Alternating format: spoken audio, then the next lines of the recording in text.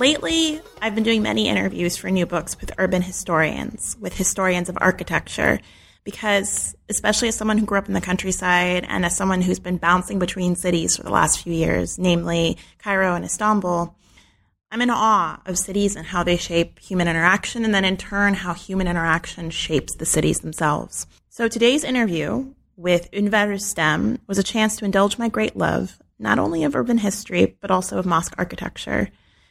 I've long lived in the Muslim world, and whenever I leave it, I'm struck by the absence of minarets and mosque domes. It's this natural part of the landscape. They are part of everyday life, and then they're part of the soundscape as well, with the call for prayer 5 times daily. I always miss it when I'm gone. My name is N.A. Mansour, or Nadira, and today on New Books in Middle East Studies, we're talking to Enver Rustem, and we're talking specifically about his book, Ottoman Baroque, The Architectural Refashioning of 18th Century Istanbul. Enver is an assistant professor in the Department of the History of Art at Johns Hopkins University. He received his BA and his MA from the University of London, and he received his PhD from Harvard University in the history of art and architecture. His dissertation research was supported by the Barakat Foundation and Koç University's Animed Center, and he was also a Mellon postdoctoral teaching fellow and lecturer at Columbia University, and the first Fadi Said visiting fellow in Islamic art at the University of Cambridge.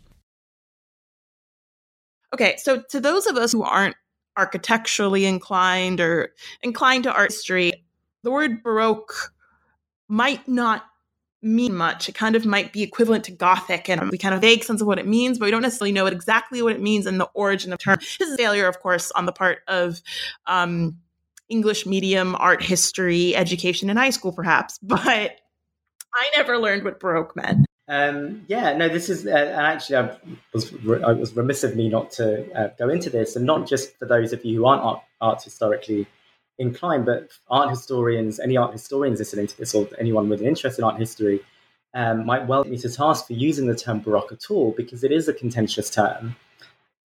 Even those who do use it sort of sometimes have to defend it or struggle to explain it clearly. So the term Baroque, like so much terminology that we use in art history and history too, is not a term that was used in the period in question by those who produced the art and architecture that we now call Baroque. So it's a term actually that originates from a Portuguese word meaning irregular pearl. And it's a term that gained currency in the 19th and 20th centuries as a way of describing a kind of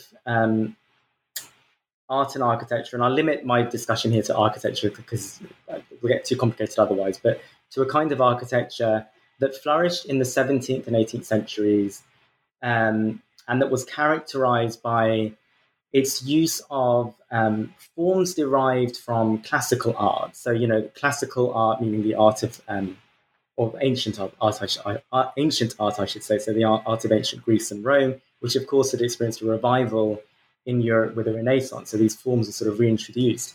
And what happens is in the 17th century, even beginning the late 16th century, you have this classical vocabulary, this all'antica vocabulary, sort of beginning to be used in more dramatic, less canonical ways. And this is the style that we tend to call Baroque, or that traditionally has been termed Baroque. So it's a broad label for a series of styles that, the styles take different forms.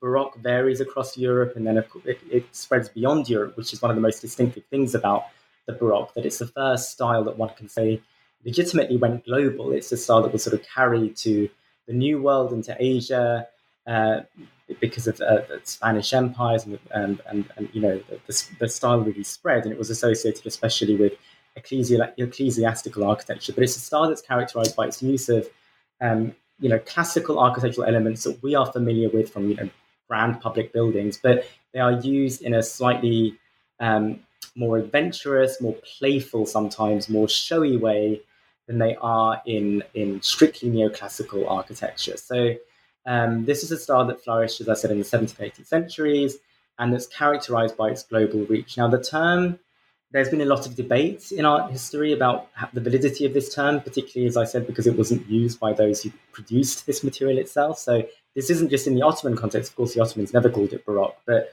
the term wasn't used in the West either by those who produce this art and architecture that we call Baroque. But, as with all these terms, if we use it advisedly, if we admit that it's something we're applying sort of with hindsight, it does provide a useful broad label, and that term is important, that qualification is important. It's a broad label for a continuum of styles. So there are different kinds of Baroques, right? But for a continuum of styles that bear a kind of family resemblance to one another. And attempts at sort of finding other terms to substitute for Baroque have really failed in a sense. And art historians have returned again and again to using the term Baroque, even as we realize that it's a rather problematic term. So in a way, I like that troubled history of the term because, one of the things I'm trying to do, as I mentioned, was sort of reclaim the term Ottoman Baroque. So given that the term Baroque itself, whether Ottoman or not, has gone through this kind of methodological hand-wringing with scholars, debating whether it's a useful term or not, but ultimately returning to using it, that to me offered a fruitful model for kind of reclaiming the term Ottoman Baroque. And I should say that one of the things that's sort of given the term Baroque a new lease on life is this attentiveness to its global manifestations. And so the Ottoman Baroque sort of ties in very nicely with that. So, the globality of the Baroque, has long been noted, but in the past it's tended to be discussed in terms of kind of with the European Baroque being understood as normative and non-European Baroques as being sort of understood as deviations, whereas more recent scholarship has tended to emphasize the fact that these sort of regional Baroques had their own pace, their own rhythm, their own motivations, and were in dialogue with the European Baroque, but not necessarily beholden to it. And so, my Ottoman Baroque is sort of part of this newer approach to global Baroques more generally. And it's also a recognition of the fact that the Baroque is a really flexible kind of language. It varies from place to place, even within Europe. French Baroque is not the same as Italian Baroque. It's not the same as Baroque in Russia, for example. Of course, Russia is Russian Baroque even a kind of European Baroque, or is it also a non-European Baroque? All kinds of questions are raised when we consider examples like the Russian example, and the same questions raised by the Ottoman Baroque, because let's not forget the Ottomans are in Europe. The Ottomans are a European power as much as they are a Middle Eastern power. Istanbul is technically on European soil. So even bringing in the Ottoman, focusing on the Ottoman Baroque, sort of redraw some of the civilizational contours we associate with the Baroque as kind of this European phenomenon. Well, it might be a phenomenon that originated in Europe, but what does Europe exactly mean when the Baroque is then taken up in other parts of the world, and including the Ottoman Empire, which is itself a European power? So anyway, so it's a very long-winded question to your answer to your question. But I hope that sort of gives your listeners a sense of what I mean when I use the term Baroque. So Unvar has just broken down for us what Baroque means. So the question now is, does pairing it with the word Ottoman represent a contradiction? Can something be Ottoman and Baroque? Can it be Ottoman Baroque? Is it a value judgment? So the term is not one I coined.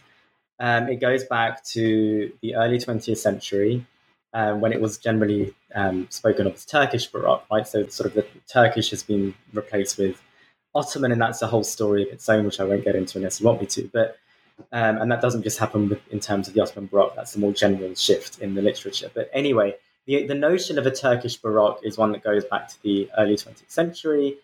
And it was a term coined by art historians and connoisseurs sort of looking for a way to describe this material, which, when you look at it, it looks very different from what came before. So from about 1740 onwards, the Ottomans, or at least in Istanbul, and I have to sort of say that the story I'm telling is one that really centers on Istanbul. There is Ottoman Baroque outside Istanbul as well. I can talk about that a little later if you want. But for the most part, the book and what I'm saying in this discussion centers on Istanbul. But from about 1740 onwards, buildings built in Istanbul start looking very different from what came before. And there are a number of distinctive features that distinguish them. So, for example, where traditional Ottoman arches were pointed, these new arches are generally round or made up of sort of complicated silhouettes that incorporate sort of round and straight elements. It's mixed linear arches.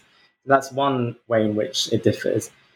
Traditional motifs such as the muqarnas, which is the term we use to describe that kind of very distinctly or characteristically Islamic sort of stalactite design, sometimes it's compared to a honeycomb.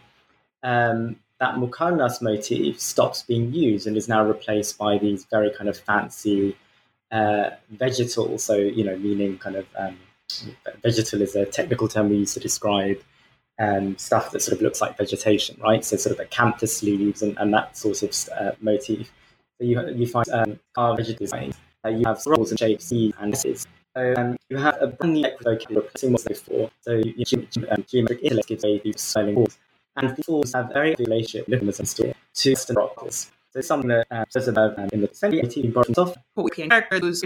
the architects and artisans of the 18th century. There's quite a lot for the 19th century. And, the buildings you mentioned in Beyoğlu, that it comes from a later period when these figures are better recorded, their biographies are better known. Often they sign the buildings.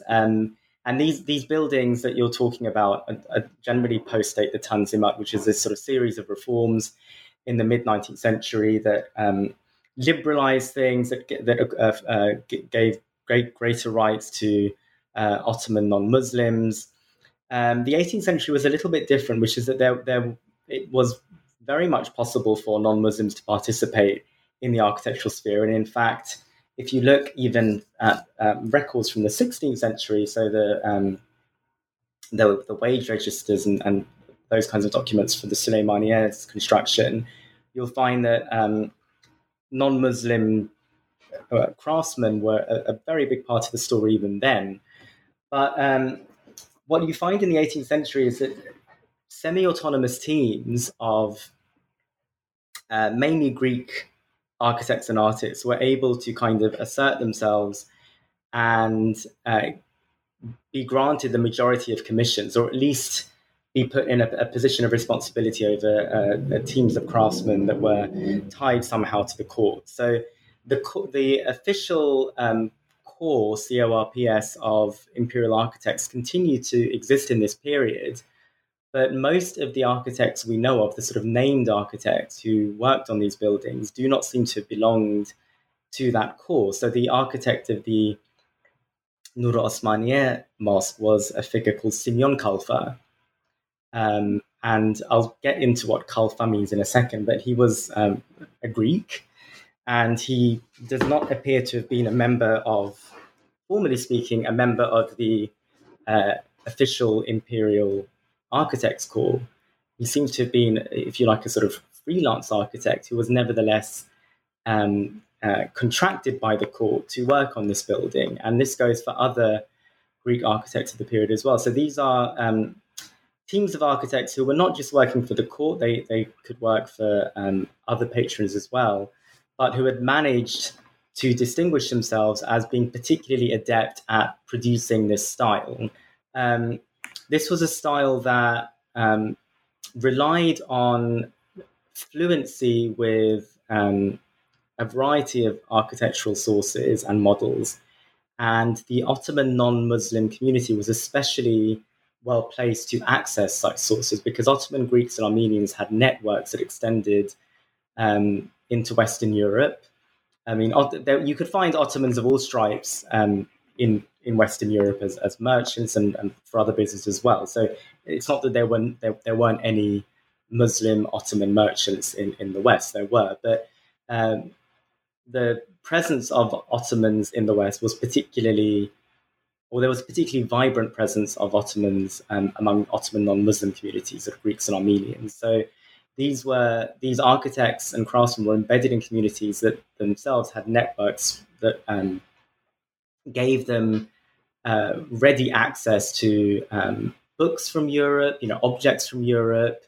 And I even speculate in the book, and again, this is something that is a speculation because we really have very little biographical information about these figures, but I speculate that some of these figures may even have been able to use these networks to travel west for themselves. So a figure like Simeon Kalfa may himself have actually seen some Western Baroque architecture in situ, and that may have informed his practice upon his return to Istanbul. So these are figures who are, they are Ottoman, they are from Istanbul, they are sort of full participants in Ottoman society, but they had greater access than was typical for a Muslim Ottoman to these networks that allowed them access to information and models from the West.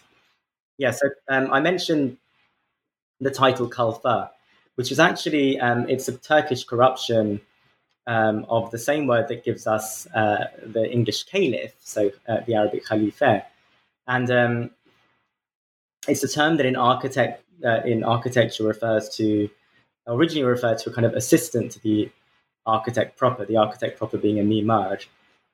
But in the 18th century, when it's often used of architects who were Christian and couldn't be called mimar as a result. So Simeon was an architect, really, but there was a kind of prejudicial nomenclature which meant that as a non-Muslim, he couldn't be termed as such. So such figures were titled Kalfa instead. So I translate this in the book, I'm not the only one to use this translation, as master builder.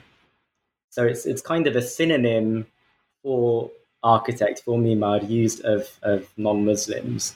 And that really held until even the late 19th century, it was members of the Balyan family who started being termed officially mimar. And that didn't happen until the 19th century, as I said. So that sort of speaks to what I was saying, which is these are figures who are participating in this architectural world. In fact, they're taking leading roles in it, but still, on the official level at least, they are being subordinated.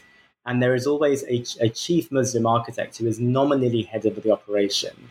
So even if that figure is contributing nothing to the particular design of a building, he is nominally still head. And I should clarify that there are chief architects like Mehmet Tahir, for example, who do seem to have played a large design role, and all the chief architects would have played some role in at least approving the designs, making sure that the kalfas were sort of sticking to certain codes and regulations. But when you see the word kalfa used in this period, it might have the original meaning of sort of an assistant to another architect, but often it's simply a kind of synonym for architect proper. So that term kalfa comes up quite a bit in my book, and that's what it's referring to. So I like method and technique. I like knowing how people function. I like knowing what their routines are like. And this part of the conversation is going to be more or less, it's going to begin with how Enver uses his sources, its own methods, but then it's going to go somewhere else entirely. So I work in intellectual history, and I don't necessarily...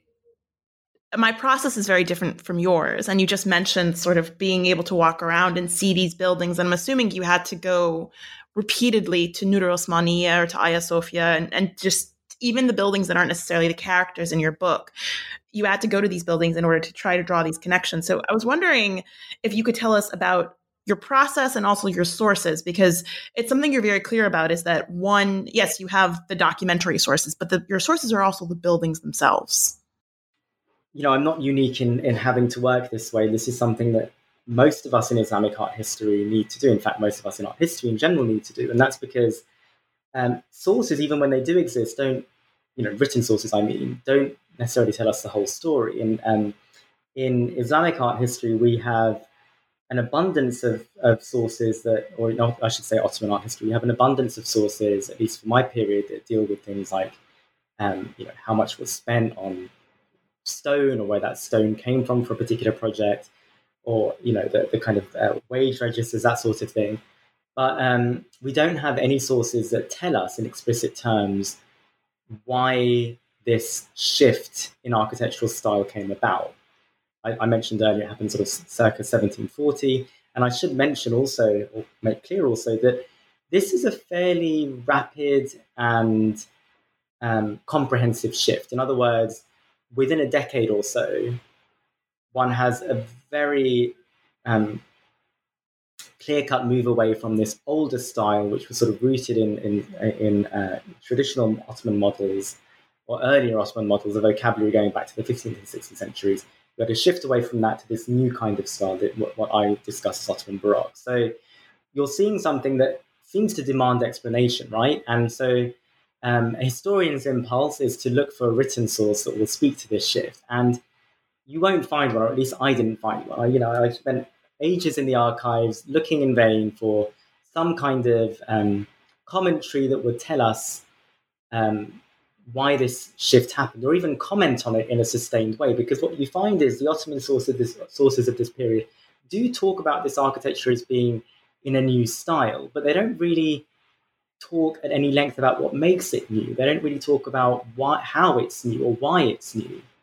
So, that doesn't mean these sources don't have value. They do, and I can talk about how I sort of navigate them if you want me to. But what that means is that one ultimately has to look at the buildings themselves as sources to tell us something about the motivations that sort of underpin them.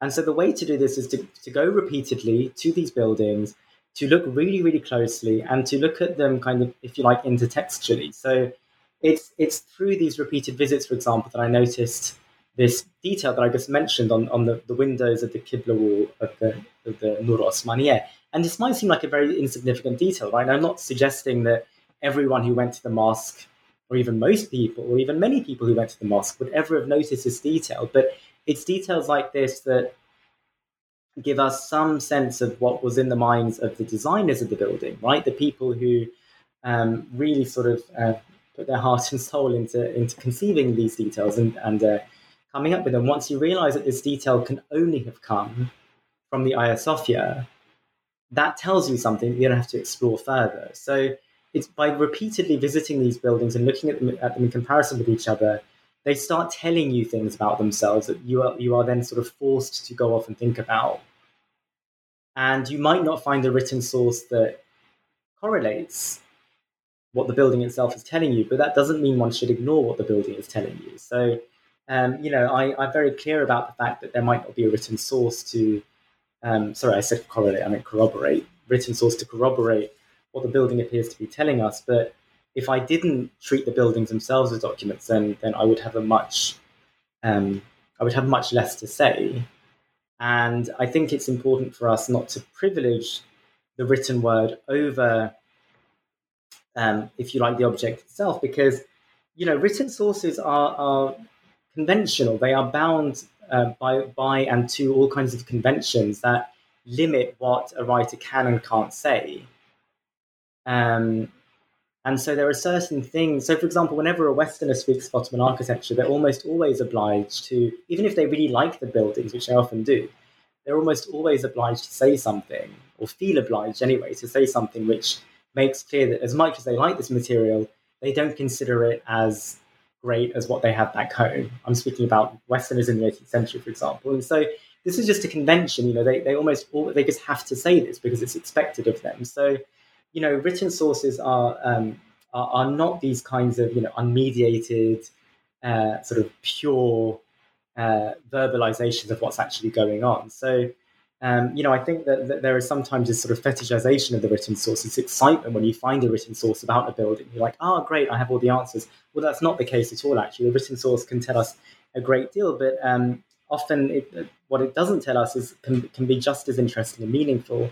So regarding the Nur Osmaniye, for example, a manuscript was written describing the circumstances of the mosque construction. This is a very rare kind of document, and I did not discover it. This is a well-known source. It's been used by scholars for a century or so now, and it was written by Ahmed Effendi, who was the kind of financial clerk responsible for sort of the bookkeeping surrounding the mosque.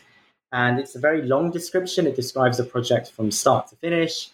And yet there are so many details it doesn't talk about, so many, not even details, sort of just big questions that I as an art historian have that the source doesn't cover. Now, I can either say, that's because these questions are unimportant to an Ottoman observer of the time and shouldn't be asked by me, or I can actually look at Ahmed Effendi's source as something that's written according to certain sort of generic conventions that won't address those questions, even if Ahmed Effendi himself had those questions in mind. So I think it's really important that we not limit ourselves to looking at written sources and to treat the buildings themselves as entities that actually can reveal a great deal about the motivations, the ideas, the kinds of thought processes, the unwritten discourses that went into their construction and conception.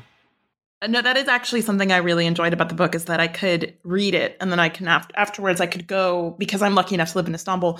I could go and I could visit these places and I can go, okay, that's sort of what's going on here, or I could imagine the city, because certain things have stayed the same. I could imagine sort of what was happening in that part of the city during the 18th century. So, for example, the Nur Osmaniye, well, the roads have stayed the same. The Grand Bazaar has always been there. The constellation of mosques around it have stayed the same. And I could sort of think about it in relation to these other buildings. So that's I think the book very much, in addition to also being wonderfully illustrated, you can see all of these things. It's sort of immediate. And I think that's something that I appreciated about this versus reading something else, what I do, intellectual history, where I can't see that as clearly. So yeah, and that's the other important thing about, sorry to interrupt, about sort of these sources I'm dealing with, that architecture as a source, which is that this is a source that's in a sense open to everyone, right? I mean, this is not to say, as I said, that everyone looking at these buildings is going to sit there studying these details and understand the references, etc., etc. For the majority of your average historical worshipper and modern worshipper, these details are probably lost in their individuality, but still the totality of the building has a way of impressing you. Anyone who would have visited the Nur Osmani in the 18th century, no matter how little they knew about European models, would have recognized this as a different sort of building from what they were familiar with in the city. That in itself is enough to make the point, right? That this is a new kind of architecture. You don't need to understand, if you're an average person, how it's new, but you would understand it as new. So unlike written sources, which are obviously sort of circulating in rather limited circles, the wonderful thing about art is that it's there, it's public, it's something that everyone at different levels can access at different levels. I mean, the more you know, the more you understand. But these are buildings that were sort of designed to speak to multiple audiences, and I argue did. All the way from the most educated individuals who could pick up on these very, very small details and understand what they may have meant, to your average person for whom this would have just looked brand spanking new and really different from what they were familiar with. Absolutely. And the fact that these buildings are still in use is phenomenal. Like, these are things that people are still using, and the architecture still has an effect on people. And it probably affects whether or not certain mosques are, of course, certain things favor whether or not a mosque is in heavy use, but it does have an effect on people. And people speak about that, whether or not a certain mosque has an effect on the way they worship or the way they move within that space. Or even the way multiple groups of people move. Like, you see children playing in the Süleymaniye because it's so vast and so big, and in Kiliçali Pasha because it does have that central vault. But you don't see that happening in, I'm trying to think of a smaller mosque that has a more angular shape, perhaps, or less light. So, I think that's also something that I enjoyed about the book, is that it referred to something. These patterns that were set by the past are still having an effect today. And as you mentioned earlier, the mosques are something that remain. You don't have many buildings that date from the 17th century or the 18th century that aren't part of mosque complexes today in modern day Istanbul. And every now and then I try to think about buildings that predate the 18th century, and I'm just like, wait, how is the only building in that area just a giant workshop that is still being used by people because for whatever reason it hasn't been destroyed? But that's the only building in that area that predates this century. It's always, the city sees so many different waves of development, especially right now. Which I suppose, that's my next question of sorts is, Istanbul, you said that the book focuses on Istanbul. And many people would argue that a problem in Ottoman history is that it focuses on Istanbul. It's the history of Istanbul, especially late Ottoman history. I don't know if you care. I don't think your book is quite late Ottoman history, but I would call it late Ottoman history. Yeah, 18th century is late enough, I think. Okay, so I guess I'll ask head on. I mean, why Istanbul in particular? What is the significance of Istanbul? And is what's being felt here in Istanbul being echoed across different parts of the Ottoman Empire?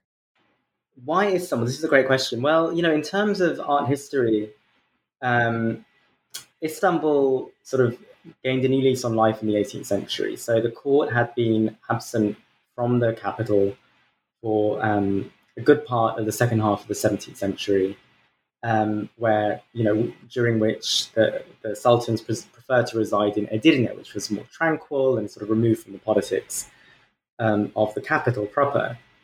And in 1703, Ahmed III was sort of compelled to move the court back. He came to the throne in a revolution, and one of the demands of those who revolted was that the court be moved back to Istanbul. There was this concern that the capital had been neglected. So the 18th century and into the 19th century was all about kind of reviving Istanbul and showcasing it as the capital. And, after this time away, um, it's no wonder that much of the patronage was designed to kind of signify that the city was sort of once again flourishing, and that the way to do this was by exploring new typologies, new styles. So, the Ottoman Baroque is part of a more general kind of campaign to revivify the Ottoman capital.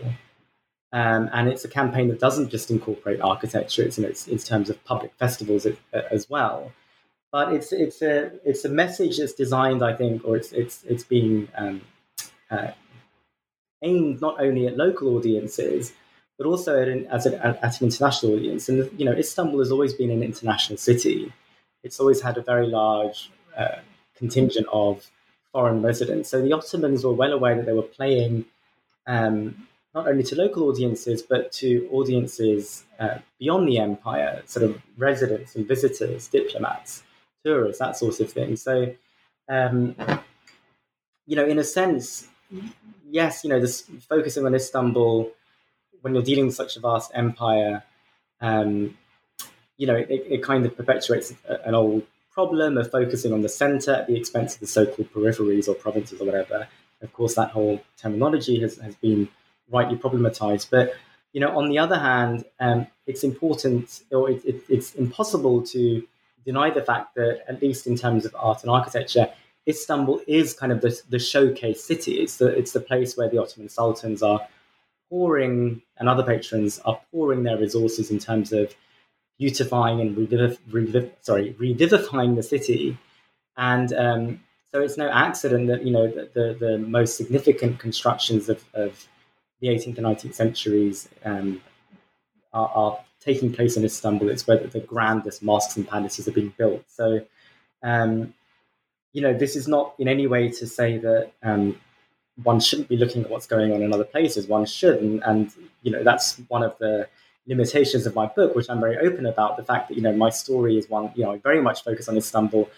Someone else doing this book may have done a very productive job of comparing the monuments in Istanbul to what's going on outside the city. And there are moments in the book where I do that. I mention examples elsewhere in modern day Turkey, and also I bring in Cairo briefly. But for the most part, I am focused on Istanbul at the expense of other places. My justification is partly that this material hasn't been sufficiently looked at in the revisionist English language literature anyway. So it's not as if I'm flogging, what's the expression, beating a dead horse. This is something that actually hasn't been in more recent literature at least explored. So there was still space for me to work on this material. But yeah, I mean, this stuff is happening outside Istanbul too. It happens, at least in the chronology that I've come up with, in Istanbul first. So you kind of have the Ottoman Baroque being taken up in different parts of the empire after it sort of debuted, as it were, in Istanbul. And it's always localized. So in the same way that the Ottoman Baroque is itself a localization of the Baroque, the Ottoman Baroque then sort of splinters off into these various localized forms throughout the empire. I shouldn't necessarily say throughout the empire because I haven't obviously looked at all the parts of the former Ottoman Empire, but you find it happening, in parts of the Balkans, in Egypt, throughout modern day Turkey. So and these models or these local manifestations of it are referring to models in Istanbul. So Istanbul clearly holds this sort of position of primacy as kind of the showcase of where all this is happening, and it's not just an artistic enterprise. There is a political edge to it too. I'm not the first to note that this style comes about in about 1740, and I'm not the first to read the Ottoman Baroque in political terms. But what's tended to happen in the past is that the way it's being read politically is in the context of the decline paradigm, right? So if we assume, as has been assumed in the past, that the Ottoman Empire is a kind of this interminable decline, beginning from the 17th century, well, beginning even in the late 16th century, according to some chronologies, but really sort of in the 18th and 19th century, sort of at a point of no return. Then if you see the introduction of this sort of quote-unquote foreign-looking style, it's inevitable that you're going to read that as a reflection of decline, right? That it's the Ottomans losing self-confidence and taking up a foreign style in the sort of desperate bid to find their feet again and kind of imitate a now superior West. And in fact, there's a wonderful quotation by Bernard Lewis, which I use in my introduction. I can't quote it now, I can paraphrase it, but it's something to the effect that when you see a foreign influence appearing in a building such as an imperial mosque, and he's referring here to the Nur Osmaniye, then there must be some faltering of self-confidence on the part of the culture, right? That somehow the culture has lost its way and is now resorting to these foreign models. The problem with that interpretation, as I mentioned earlier, is that it sort of assumes that buildings are kind of these spontaneous expressions of psychological anxiety, rather than looking at the fact that a building is planned, financed, built over many, many years, and therefore a very deliberate sort of enterprise. So what my interpretation is, or how I moved away from this older political interpretation, was to look in more granular terms at the actual chronology. So rather than just assuming that it's all decline, what was going on around the year that the Ottoman Baroque burst onto the scene, because that was really significant to me, that this style burst onto the scene, not out of nowhere as such. That you can see sort of inklings of Ottoman Baroque happening in the previous decades, but as a totality, as an overall style, one can say that the Ottoman Baroque kind of burst onto the scene without much warning, in a way that seems so complete and rapid that it must have been programmatic. This is one of the key arguments of my book, that it comes about, it's introduced into the fabric of the city, in public buildings that are with elite patrons. And so to me, this is a style that has some kind of official backing, that is being promoted by really important individuals at the higher levels of the Ottoman administration, and that has that is in some way programmatic. So what is happening in this moment around 1740 that would explain the rise of a new style like this? And what you see actually when you look is that in 1739, the Ottomans had just concluded a successful war against the Habsburgs, and this was, and I mentioned this earlier in relation to Mahmud I, this was the reconquest of Serbia, including the capital Belgrade, which had been lost to the Habsburgs around 20 years earlier under Ahmed III. So now Mahmud I has just reconquered this territory and concluded a rather favorable peace treaty with the Habsburgs. This was a war, by the way, that the Russians also joined on the Habsburg side. So the Ottomans were fighting two imperial foes and yet managed to come out on top. So they signed the peace treaty of Belgrade with the Habsburgs, and then a parallel peace treaty with the Russians. And that treaty kind of, it wasn't quite as favorable to the Ottomans, but it nevertheless brought the conflict to an end in terms that ultimately favored the Ottomans and was viewed as an Ottoman victory. And this peace treaty inaugurated a 30-year peace with the Ottomans' Christian neighbours, which was the longest peace the Ottomans ever had with their Christian neighbors. Now, of course, when they signed it, they weren't to know that there would be 30 years of peace to follow. But my point is that 1739 marks a positive moment in Ottoman history, sort of contrary to this notion of unremitting decline. This was a moment when the Ottomans have actually emerged quite successfully from this war and won back this territory from the Habsburgs. And so to me, it seemed not coincidental that you had on the back of this victory the emergence of this style, a style which, moreover, is in many ways co-opting motifs and forms associated with the very enemy that the Ottomans had just defeated. And it's worth noting that the city of Belgrade, during its couple of decades under Habsburg rule, had acquired a number of Baroque monuments in that time. So, the Ottomans had just reconquered Belgrade, which now comes complete to them with Baroque monuments. Is it not a powerful statement on the Ottomans' part to then introduce a kind of Baroque architecture of their own that,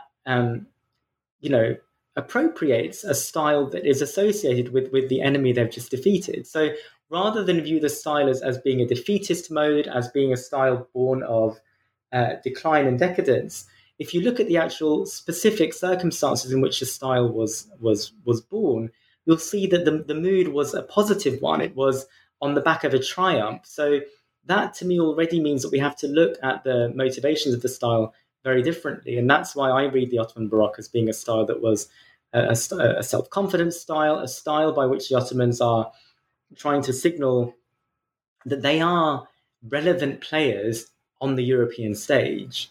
The Ottomans see themselves as a European power, were viewed as a European power, and the Ottoman Baroque, in my view, is a way to symbolize this, to signify this in visual terms, that we are we here being the Ottoman state. I'm sort of speaking on behalf of the Ottoman state. We are part of this broader political and civilizational landscape.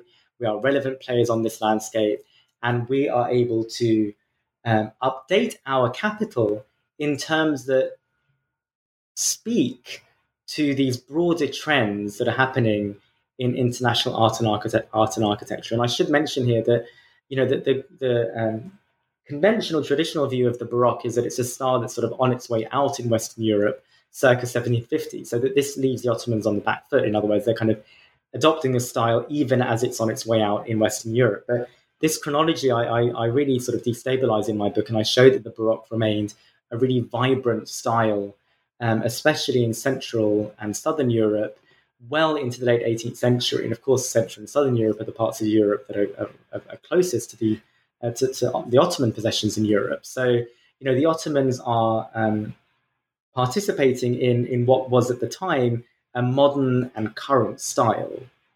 So that participation in aesthetic terms, I think, mirrored a certain political moment in Ottoman history where, on the back of this victory against the Habsburg, the Ottomans are sort of feeling once again confident, but also they're trying to reframe their relationship with Western Europe. So this victory, as I said, was marked by a peace treaty that then began a 30-year period of peace, because the Ottomans, while emerging successful from this war, realize that their relationship with their Christian neighbors has changed. They are no longer looking to conquer, Christendom.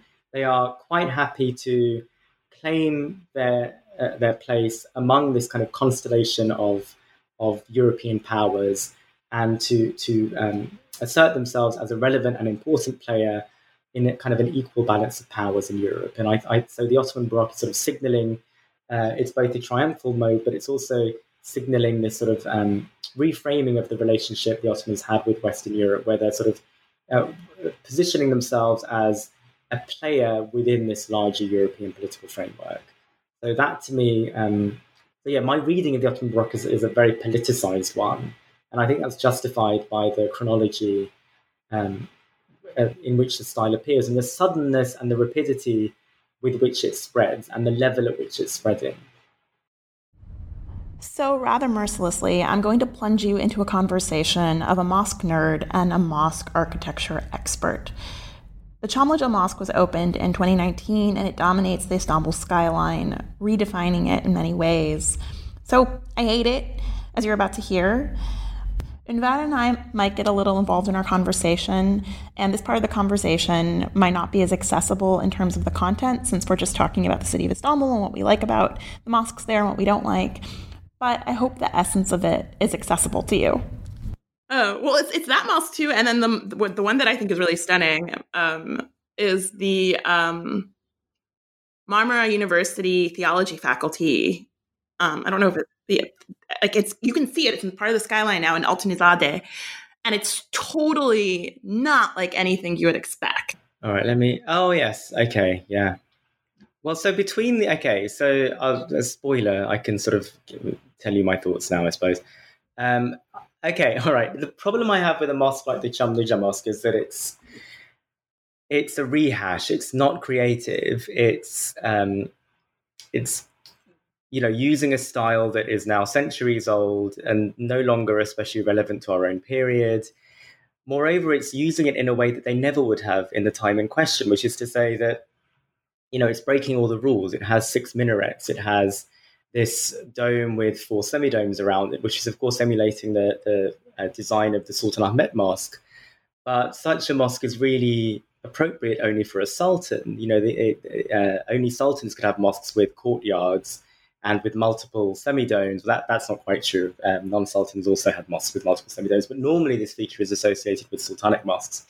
And then having more than one minaret was definitely a feature that was a royal prerogative. And so, here is a mosque that is ironically trying to be a throwback to the Ottoman period, but breaking rules because, of course, it's not being built by a sultan unless one considers Erdogan a kind of sultan, right? And it's just not especially creative or interesting, in my opinion, because it's simply redoing something that's already been done very, very well there on the Hippodrome in the form of the Sultan Ahmet Mosque. And it's sort of disrespectful to the landscape, I feel, because these very, very large mosques are appropriate in the historical walled city, in that sprawling urban mess, whereas the Çamlıca Mosque sort of dominates the landscape so entirely. A landscape that offered a nice contrast, I feel, a welcome contrast to the hustle and bustle of the main city.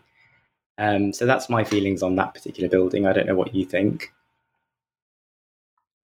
I haven't been to it yet. I've been avoiding, people have been inviting me to go, and I've just been like, I don't want to go. It just seems, I don't particularly like the Haram al-Sharif in Mecca. It's very sort of chaotic. And I find that from the videos I've seen, it seems like it's going to be quite similar. What I don't like about it is where it is, which it's not at the head. It's not it's not at the top of the hill. It's kind of in a little valley, it seems.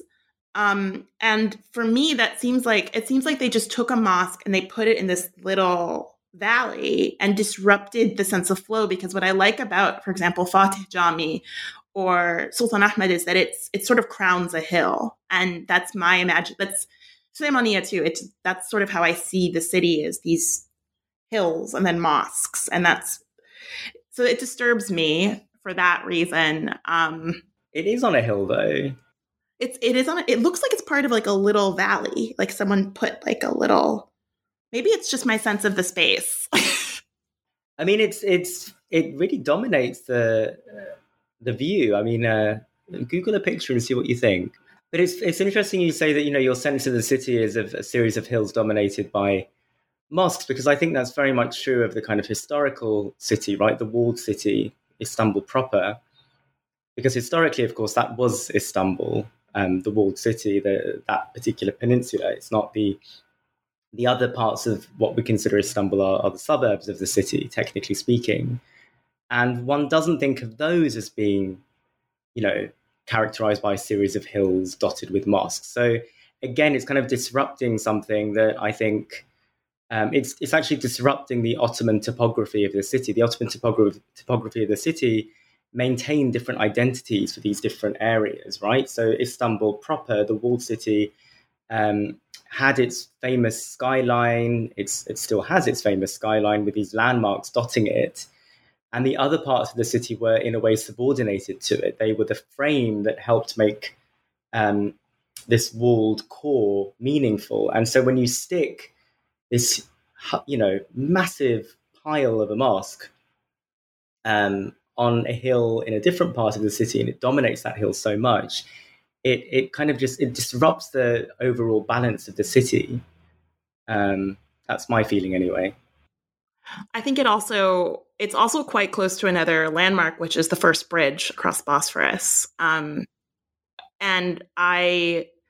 that bridge, I was looking at some old pictures of it the other day, and in its own sense, not in its current shape, but because of where it is, it's sort of iconic. But I also think that just in another direction, sort of aesthetically, I think the nice thing about sort of the classic skyline of Fatih is that it alternates between these each mosque sort of has its own distinct structure. Like you have the Hagia Sophia, which is very distinct. Sultan Ahmed differs tremendously from the Süleymaniyye. And then sort of rounding it out, this is sort of if you were to take a huge panorama, Yavuz Sultan Selim Jami is completely different in its structure, just because of the dome. And it's not as imposing as Fatih Jami, but it still has its own presence because it's so different. And I like that sort of alternating of spaces. And you also get that on the coast of Beyoğlu, where, well, you can't see Kılıçdaroğlu Pasha from the sea right now, and you can't see Nusretiye from the sea, and you can't see Fındıklı from the sea. But the old pictures, you can kind of see, I mean, the way it used to be before all that construction took up. And they're all very distinct. You have sort of the verticality of Nusretiye. You have the way Cihangir Jami is sort of nestled into all these other buildings. Kılıçdaroğlu Pasha is its own sort of beast. And then Fındıklı is like a little less imposing. It has these beautiful, the four domes in the front of the walkway, which you don't see from the sea itself, but I don't know, it's a little bit more humble. And I like that sort of, then of course you have Dolmabahce, and it's just this nice alternation of spaces. But I don't know. That's what I like about the Marmara the university theology faculty school, is that Jami is very it's very different, and it blends into the rest of the landscape when you see it from Fatih. It blends in. Yeah, no, I'm looking at pictures of it now. It's a much more distinctive mosque. It picks up on certain things from earlier Ottoman buildings, so it doesn't completely clash with the traditional style, the sort of shape of the dome, the shape of the minarets. That kind of resonates with Ottoman models, but it's obviously updating it and doing it in completely different terms. And it's a much more interesting, exciting sort of building. To get back to what you were saying about sort of each mosque being distinctive, that's another problem I have with the Çamlıca Mosque, which is that it recreates the look and plan of the Sultan Ahmed Mosque. And so not only is it not distinctive because it's an imitation of an earlier mosque, I don't just mean the style is imitative, but the actual shape, right? Not only is it itself not distinctive, but it takes away from the distinctiveness of the Sultan Ahmed Mosque, which, is one of the most distinctive mosques in the world. There's that famous story about the 6 minarets being a problem because the only other mosque in the world that had 6 minarets was the great mosque in Mecca, which is actually not true. This is a nice apocryphal myth, but anyway, it's a good story. And then they had to add an extra minaret to the one in Mecca, apparently, because Sultan Ahmed had equaled it. So, as bogus as the story is, it tells us the kinds of kind of law that would develop around such a distinctive building. But the building is no longer that distinctive because you have this, hulking great imitation of it just across the Bosphorus. And of course, it's nowhere near as well done. And it's not in as touristic a part of the city. So I don't think Sultan Ahmed Mosque will be knocked off its, pedestal just yet. But anyway.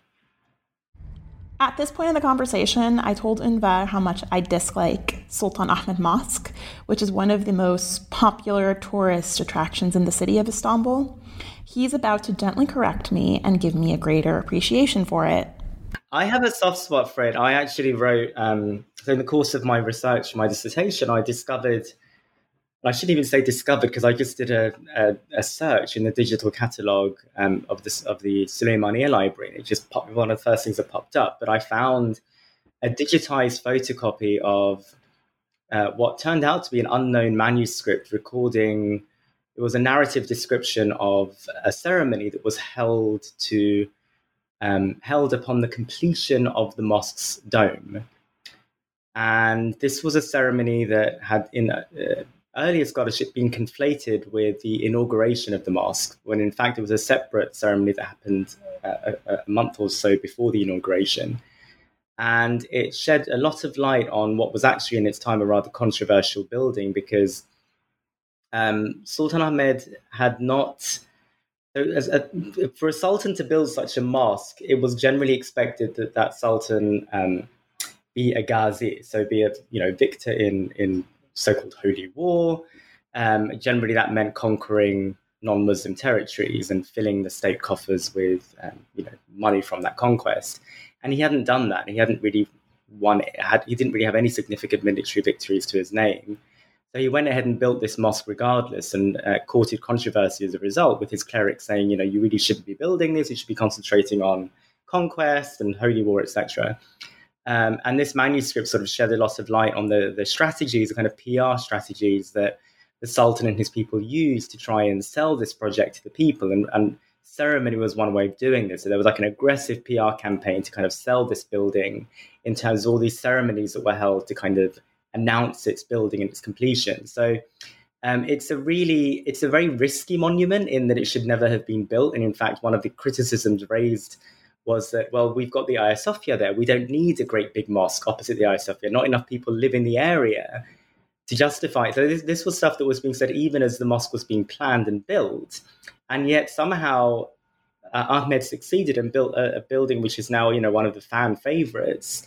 And you can't really imagine Istanbul without Sultan Ahmed Mosque. So I have a soft spot for it, because it shows what you can achieve by just pushing ahead regardless, ignoring all the advice and all the warnings and just saying, no, I'm going to do what I want to do. And he got his way, and his mosque, I know the carpets smell. They smell quite badly of feet, but nevertheless, it's the mosque that foreigners go to see, that tourists go to see. So whether you're Muslim or non-Muslim, whether you're a Turk or not a Turk, whether you're visiting Istanbul for the first time, or you live there, or you visited many times, we're going to talk right now a bit about our favorite mosques and how to visit them, and sort of maybe how to have a bit of a mosque crawl. Yeah, no, to those who haven't, you don't even have to be that initiated. You just have to kind of look, turn your eyes on and look quite closely. But many people sort of just say that all the mosques end up looking the same to them. But, to return to what you were saying earlier, each one is distinctive. And even if it's just the number of minarets it has or the particular configuration of domes, this is something that a layperson can pick up on. And you kind of then recreate the experience of looking at these things with a historical eye, because, of course, when these were built, people had a much better sense of the kinds of building codes that were at play and what determined, the kind of appropriate size of a mosque built by a sultan versus that built by a queen mother versus that built by a vizier, etc. I definitely agree with you that Suleymaniye is a nicer visiting experience. The setting is a little bit more removed. It's a bit more peaceful. You've got that sort of hilltop landscape and view as well. So yeah, it's definitely a calmer and overall better experience. And, just sort of speaking in terms of architectural quality, the Suleymaniye is a finer building if one is going to kind of get connoisseurial about it and start judging things which we're not really supposed to be doing as scholars. But anyway, the Suleymaniye is architecturally speaking, I would say, a better monument, quote unquote better, than the Sultan Ahmed, or arguably anyway. It's sort of got certain details that really kind of lift it. And what I like about that part of the city is you can do a really good crawl and just look at 3 or 4 different mosques that are very, very distinct. So Yavuz Sultan Selim is, I think, the first mosque I visited when I came last year for the first time in several years. Yeah, it was the night of Nisf Shaban. I guess, is it Shaban Gecesi in Turkish? I can't remember. Or Biraat Kandili. Yeah, that's what it is in Turkish. And there was a local Syrian group of ulama were having an event, so I went, and it's just, the dome is extraordinary, and that when it's just so well lit at night. So you go there, from there, and you could walk to Fatih Jami, which I have now a greater appreciation due to your book. The sense of sort of how it was renovated, and I can sort of see how these little architectural flourishes just very clearly now that I can see it, it's very clearly an 18th century mosque. And then you could go to Shehzade Jami, but then what I think one should do instead is to go to Kalanderhane Jami. You walk in and you immediately know it's not meant to be a mosque because of the orientation. And then I think it's just, and also there's another Jami quite close there whose name I'm forgetting, which is it's another Byzantine church converted into a mosque. Where is it exactly? It's near the old Shazli Tekke. Anyway, and then you can go to Slemaniye, and then you could sort of, I don't know, do whatever else you want that day. But it's just a very rich part of the city, I find, if you wanted to see these very distinct styles and different additions to the buildings and what different mosque complexes look like. So that's I don't know. This is a particularly nasty question to ask, but what is your favorite mosque in the city of Istanbul? That's like asking if I have a favorite song or a favorite film or, favorite food. It really depends on my mood. And I have to give you multiple answers if that's okay. So the Nur Osmaniye obviously is a favorite. And I'm very lucky that I can say that after having written a book that centers on this, because, it's not unheard of for someone to sort of turn against their material once they've spent a long time working on it. But no, I still love it, despite having worked on it so extensively. That's one answer. The Süleymaniye is a very typical answer, but it just is an extraordinary monument in such a wonderful setting, and the way that Sinan kind of works with that topography is just stunning. So that's another one. And then the Sokolu Mehmet Pasha Mosque is one of my very favorites. It's of course a very well-known mosque, but it's not one that many tourists go to. It's a little bit off the beaten track, and it's only a 5-minute walk away from the Sultan Ahmet Mosque, so it's hardly far, but you have to sort of go down downhill into a residential area. The custodian who's there is this grumpy old man who really hates anyone going in and tries to stop you going in. But once you're in, it's glorious. You have some of the finest tiles you'll ever see in Ottoman architecture. And it's the Rüstem Pasha Mosque is more famous as a tiled mosque, as a smallish tiled mosque. But I think Sokolu Mehmet Pasha is a more interesting, out of the way sort of monument. So, I would say those three perhaps. If our listeners have at all been intrigued by our rant about mosques in Istanbul, what do you recommend they read to find out more? Besides your book, obviously. No, in terms of other books that deal with mosques, there is Kishwar Rizvi's book, The Transnational Mosque, which came out a few years ago and looks at a contemporary and modern mosque architecture, and it's well worth a read. It has some fascinating examples that span the Islamic world today.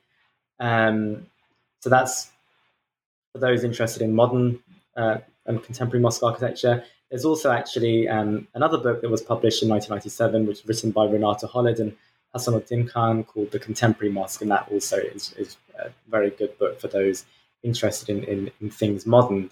As for if you're interested in sort of older mosque architecture, there's a recent publication, I forget its name, it's called Mosques Splendors of Islam, and it's edited by Leyla Ulahanlı. And this is, as you can probably guess from the title, this is kind of designed as a coffee table book. It's very beautifully illustrated.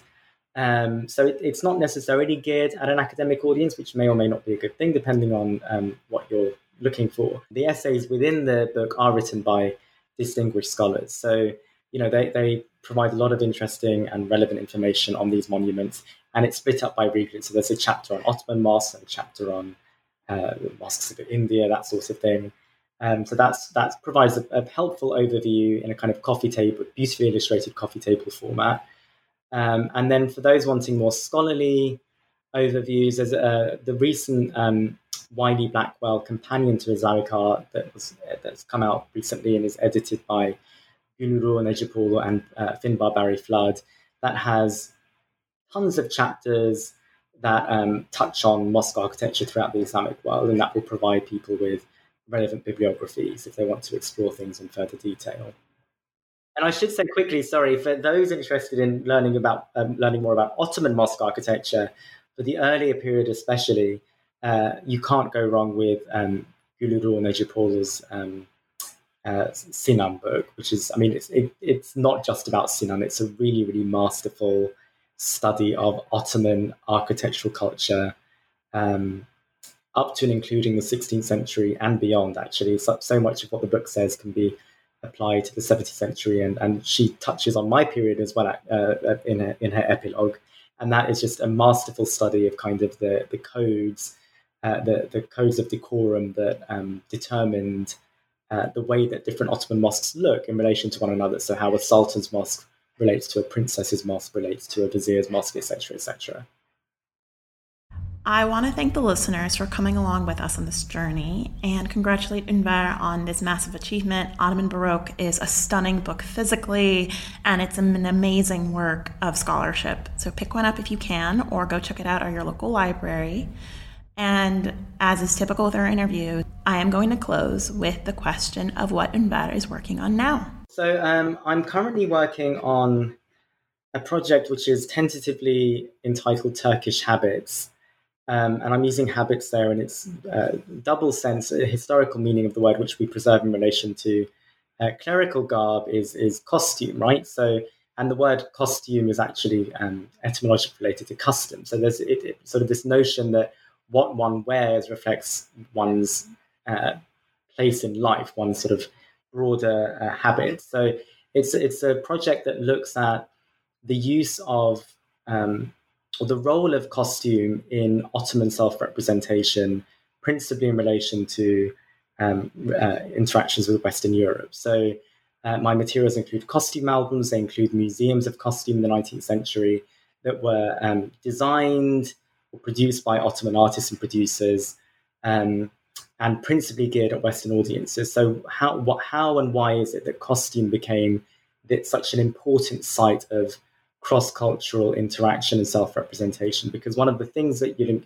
encounter again and again in Western responses to the Ottoman Empire is a fascination with the costume, and this notion that the Ottomans had a uniquely well-developed sort of sartorial hierarchy, and that they used costume in particularly sort of targeted and meaningful ways. So I'm trying to get at the kind of reasons for this characterization. And so it's I'm moving very much away from mosques and architecture. It's still a project that bears on cross-cultural questions of cross-cultural interaction. But yeah, it's a very different kind of project for me.